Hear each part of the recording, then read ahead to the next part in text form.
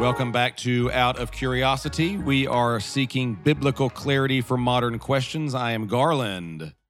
My name is Cameron. Cameron, looking good. What's the weather in Portland today? It is 98 in Arkansas as we record this. It is like 85% humidity. I mowed the yard before this, and that was a mistake because it's very hot where I sit right now, even inside. Yeah, here it is. I mean, summer in Portland is just Edenic, frankly. We're like in the 80s, no humidity, not a cloud in the sky. It's just one of those days that I'm happy to be scooting around on bike today.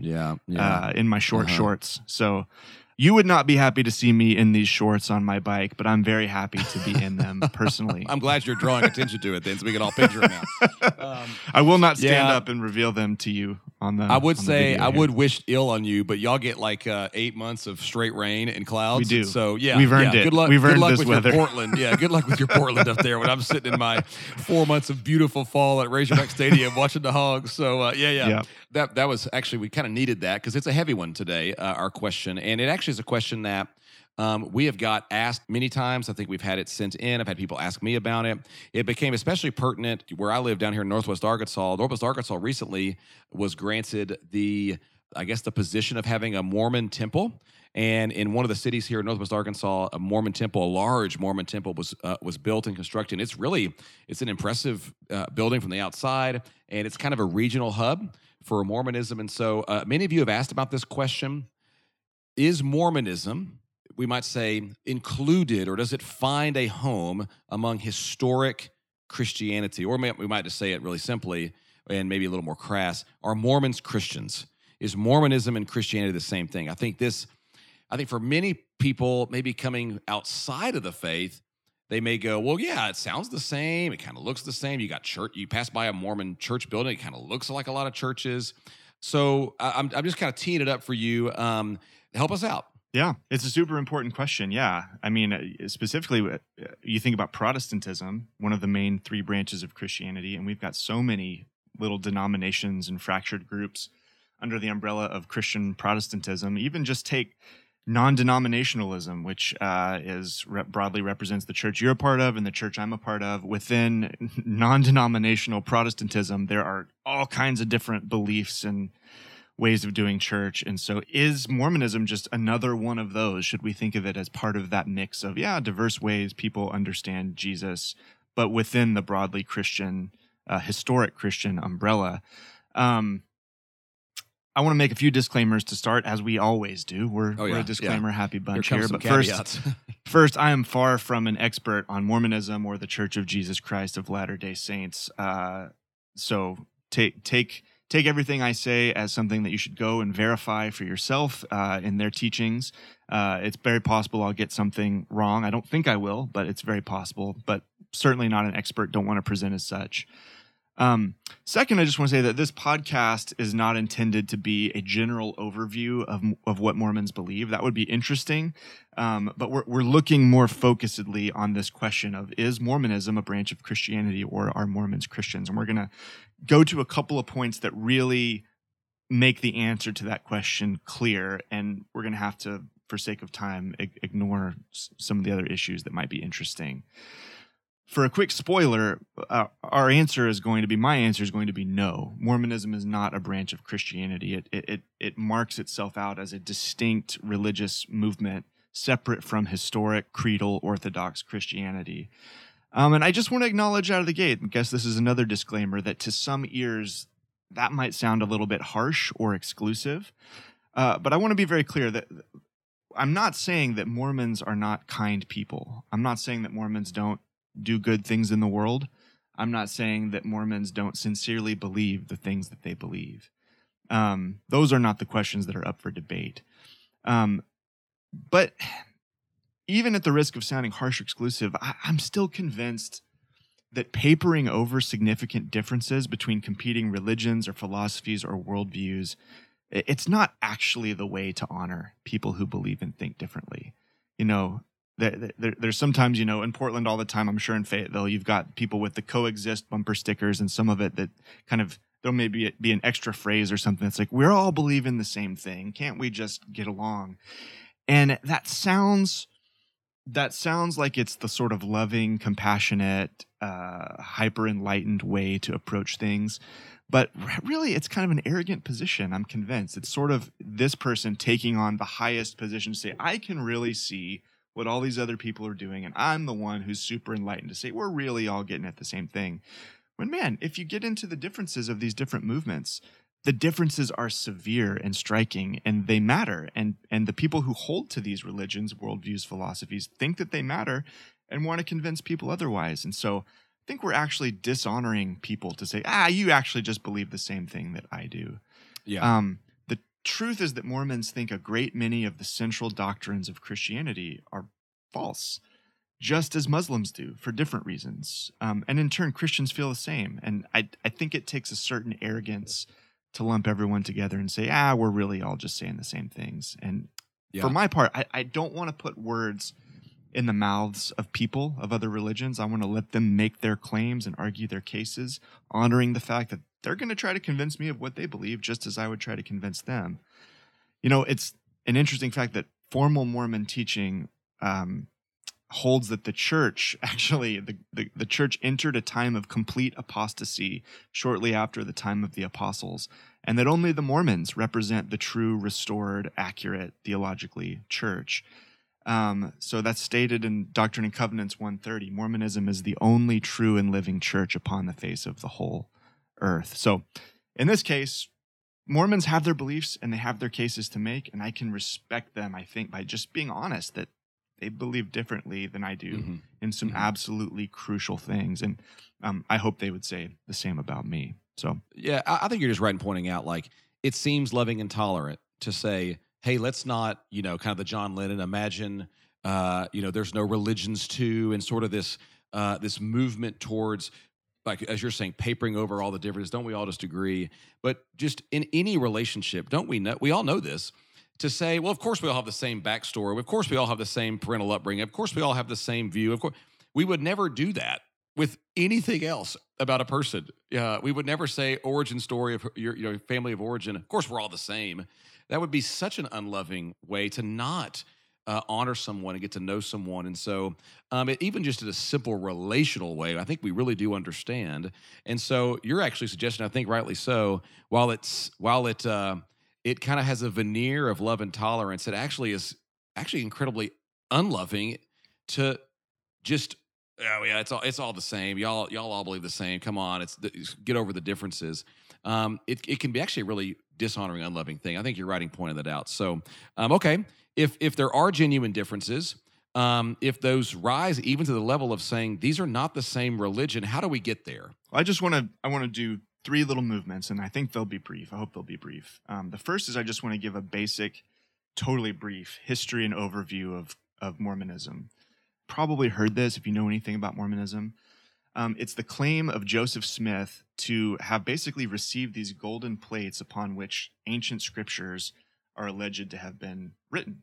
And then he claims to have translated these plates that he received and published them as the Book of Mormon in 1830. The church itself was first organized on April 6th, 1830 in New York by Joseph Smith. They have 4 kind of foundational texts. So they have the Bible.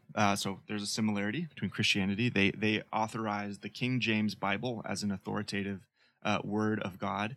But then the Book of Mormon that we just described. And then the publication Doctrine and Covenants. And then this account of sort of Joseph Smith's encounter with Jesus and the discovery of the Book of Mormon is found in this other text called the Pearl of Great Price. So King James Bible, Book of Mormon, Doctrine and Covenants, Pearl of Great Price. So out of the gate, they've got a much broader, wider set of scriptures, set of authoritative teachings than Christians do. They've got these 3 additional texts in addition to the Bible. And I would just say, it's similarly to Christianity. It's not quite as tidy as anyone might like it to be. There is, of course, the primary group, the Church of Jesus Christ of Latter-day Saints, which is organized from Salt Lake City. But then there's also a group called the Reorganized Church of Jesus Christ of Latter-day Saints, which is based in Missouri, actually.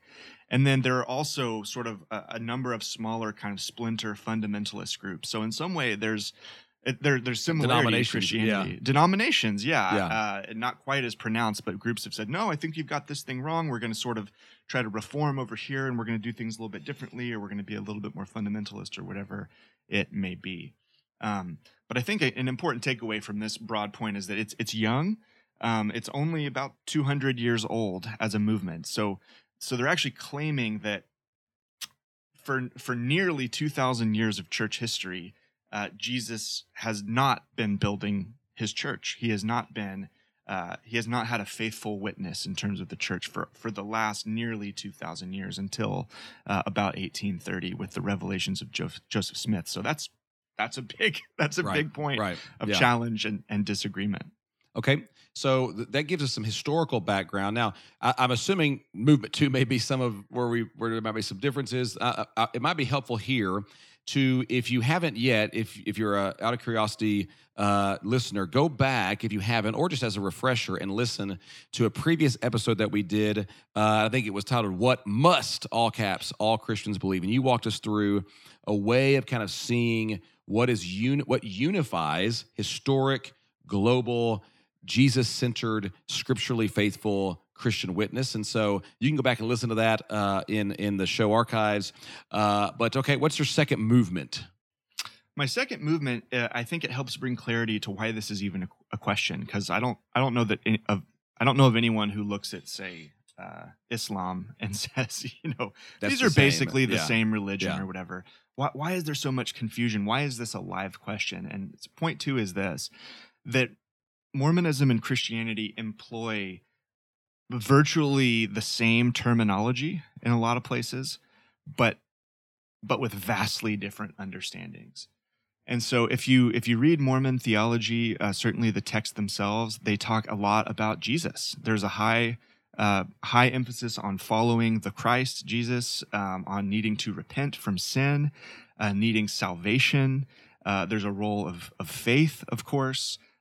Categories like God and atonement, saviors and salvation, eternality, heaven, the Holy Spirit, the scriptures, and more and more. So it's the same. Yeah, it's the same. It's the same language.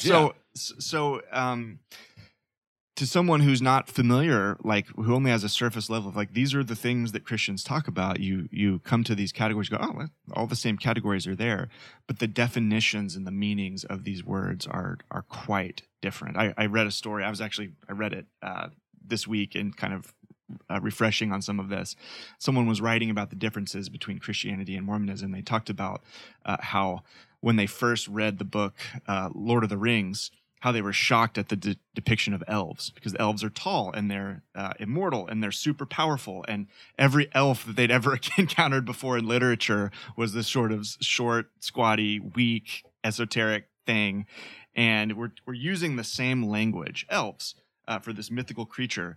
But Tolkien versus, say, Santa Claus's elves are like these totally different things that actually don't map onto one another in any neat way at all. And so we just have to note that. You just because Mormons and Christians are talking about, say, God, does not mean that that we've got the same content that fills out that term. By way of just analogy, we all get this when it comes to modern political discourse. Republicans and Democrats are using the same kinds of terms. They're using the exact same kinds of phrases.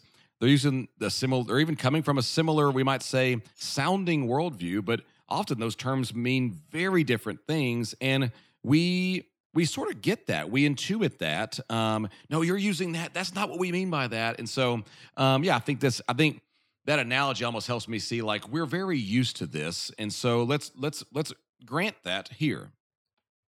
Yeah.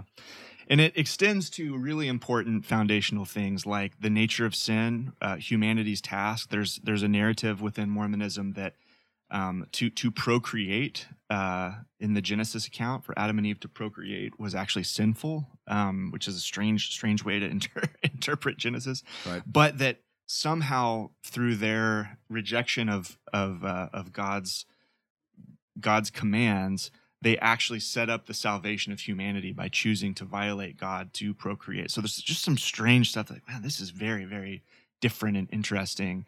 The conception of heaven, what happens in the afterlife, the conception of how salvation works, as I've already mentioned. It's a pretty flagrantly works-based salvation. Anyway, for my third point, I want to zero in, although we could go down any of those rabbit trails, I want to focus in on what I think is the fundamental difference from which all the differences flow, which is the doctrine of God. They have a very, very different doctrine of God. Like the central character get any more, significant? Like, we believe, like, if you have different gods, it's probably going to be a different religion. And that says, okay, what do you mean by, help me make sense of that then. Okay. Well, I'll look at it from a number of different angles. First of all, I think that there's a fundamentally different conception of the creator-creature distinction, which is huge. In biblical Christianity, Orthodox Christianity, the idea is that God is eternally existent within the Trinity, the three persons of the Trinity, and he chooses to freely create everything else, from spiritual beings to the material physical world to humanity, his image bearers. In Mormonism, there's actually a really popular phrase that goes like this: "We will be like God is." And in fact, I forgot to write it down, but the first half of it is that as we are, God was. So the idea is actually that God has had this long history where he's sort of had this evolutionary process into who he is now, and that we as people will be on a similar trajectory if we follow the right principles and orient ourselves towards him the right way. We too will sort of mature into a godlike status that he has. What flows out of that is that actually, though they deny the term, I think it's fair to say that it's something like a polytheistic religion, in that some of the founders, Joseph Smith and others, some of the other key leaders, they basically say, we don't exactly know how many gods there are. There are potentially lots and lots of other people orbiting, in relationship to other planets out there that have had this similar evolutionary trajectory. So it's very, very different. Starting in a different place, yeah. They would actually hold that the Earth is one of several inhabited planets ruled by gods and goddesses who were at one time humans on these other planets.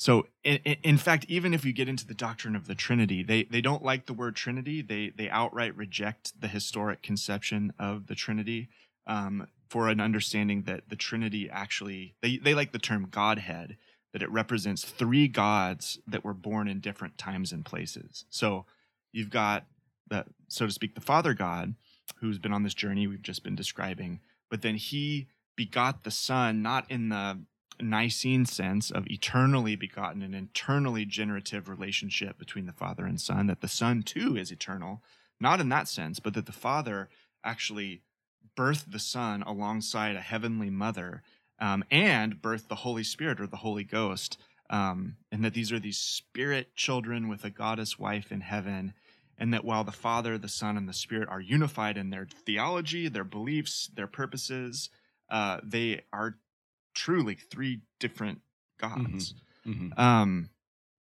So that's doctrine of Trinity, fundamentally different. And then even Christ himself, as I said, the Christology is very different.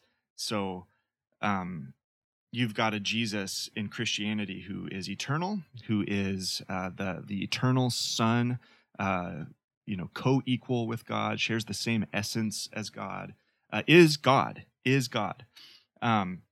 Is not the Father, is not the Spirit, but is God, versus a Jesus who was not eternal, who is not all these sort of glorious things that we associate with our Christology. So just from what I'm hearing, both when we started our, what is Orthodox Christianity? What must Christians believe with? We start with Jesus. So I'm hearing we're starting with a different conception of Jesus. You then said that the scriptures and their authority, both the old and new, are all pointing to this Jesus. And we've got a different interpretation now of the authority of scripture. We've added different books. Okay. Then you said it's in line with the historic teaching as understood through the Apostles' Creed, the Nicene Creed, and the creeds as we have received them. And this is in pretty dramatic, we might say, distinction from the creeds. and then also globally, and not in line with the unified global church. So I guess at every point, as you walked us through and said, to die for, to die for, to die for, we've got some really stark contrasts. Yeah. I mean, as we mentioned, as you've said, the Nicene Creed represents kind of this statement of the best thinking of the unified church before all the splits and divisions, trying to clearly define, in part, the nature of God, the nature of the Trinity, the nature of Christ in some really important ways.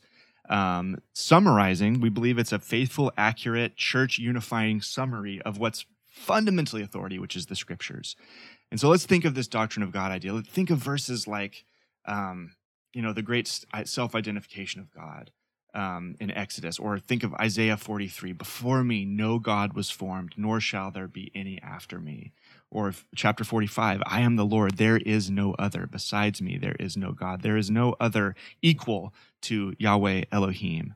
How the Nicene Creed puts this, listen to this, and then we can maybe interact with it for a second. I'm going to read from the Nicene Creed.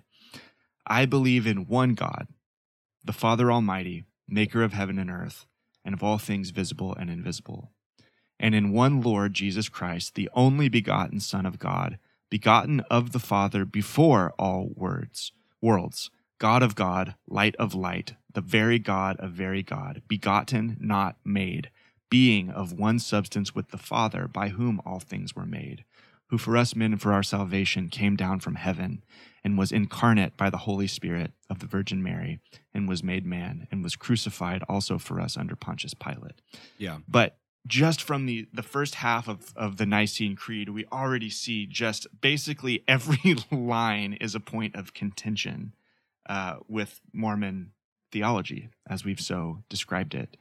They believe what they believe for a reason. I vehemently disagree.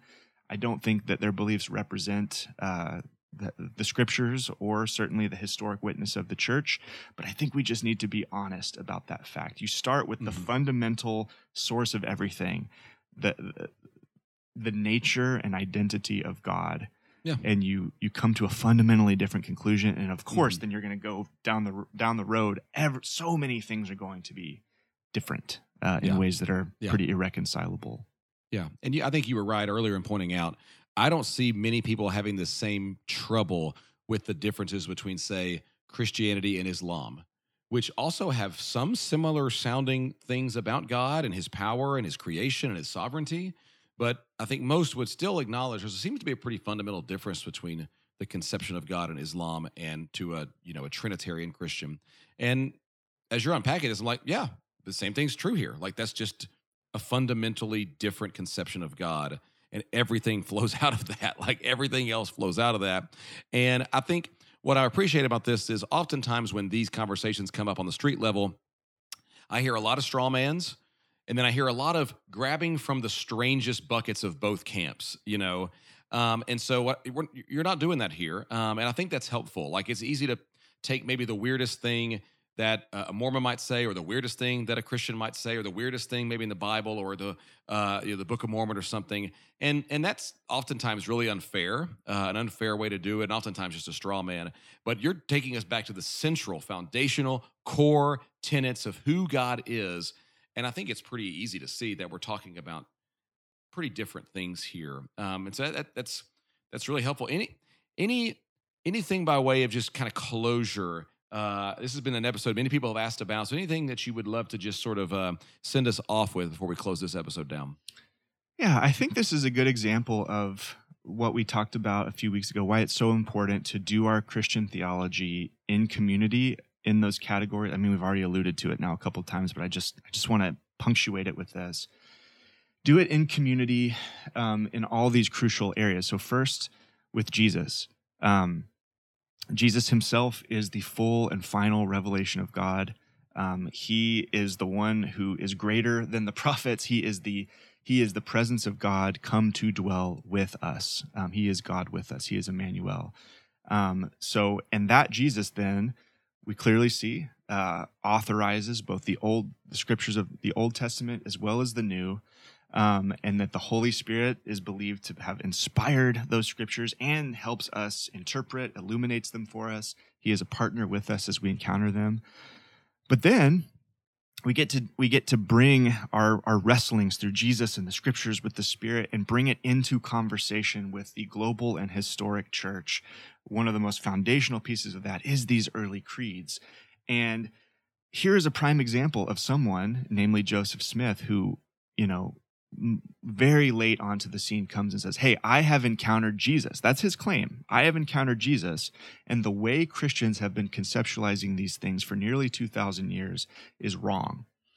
No one was there to verify that Joseph Smith had these encounters. No one was there to verify the tablets that he said contained this new revelation. So it's a great example of saying, okay, Joseph Smith's making a claim. Let's take it seriously. And when we hold it up against all these other sort of layers of community, we go, man, here's the voice of one man literally in isolation making these foundational claims that became, other people added onto, and of course. But we get to hold them up against the consistent witness of Christians, the scripture, the creeds, the Christian church across time and history, and say, man, this is very different. So the burden of proof for you, Joseph Smith, needs to be very, very high before I accept it. And I don't think it comes anywhere near meeting it. And so I think this is just a great case study for doing the kinds of things that we did before. And I think another similarly situated religious movement is something like Jehovah's Witnesses. Maybe we'd do a brief little discussion on that at some point. Yeah.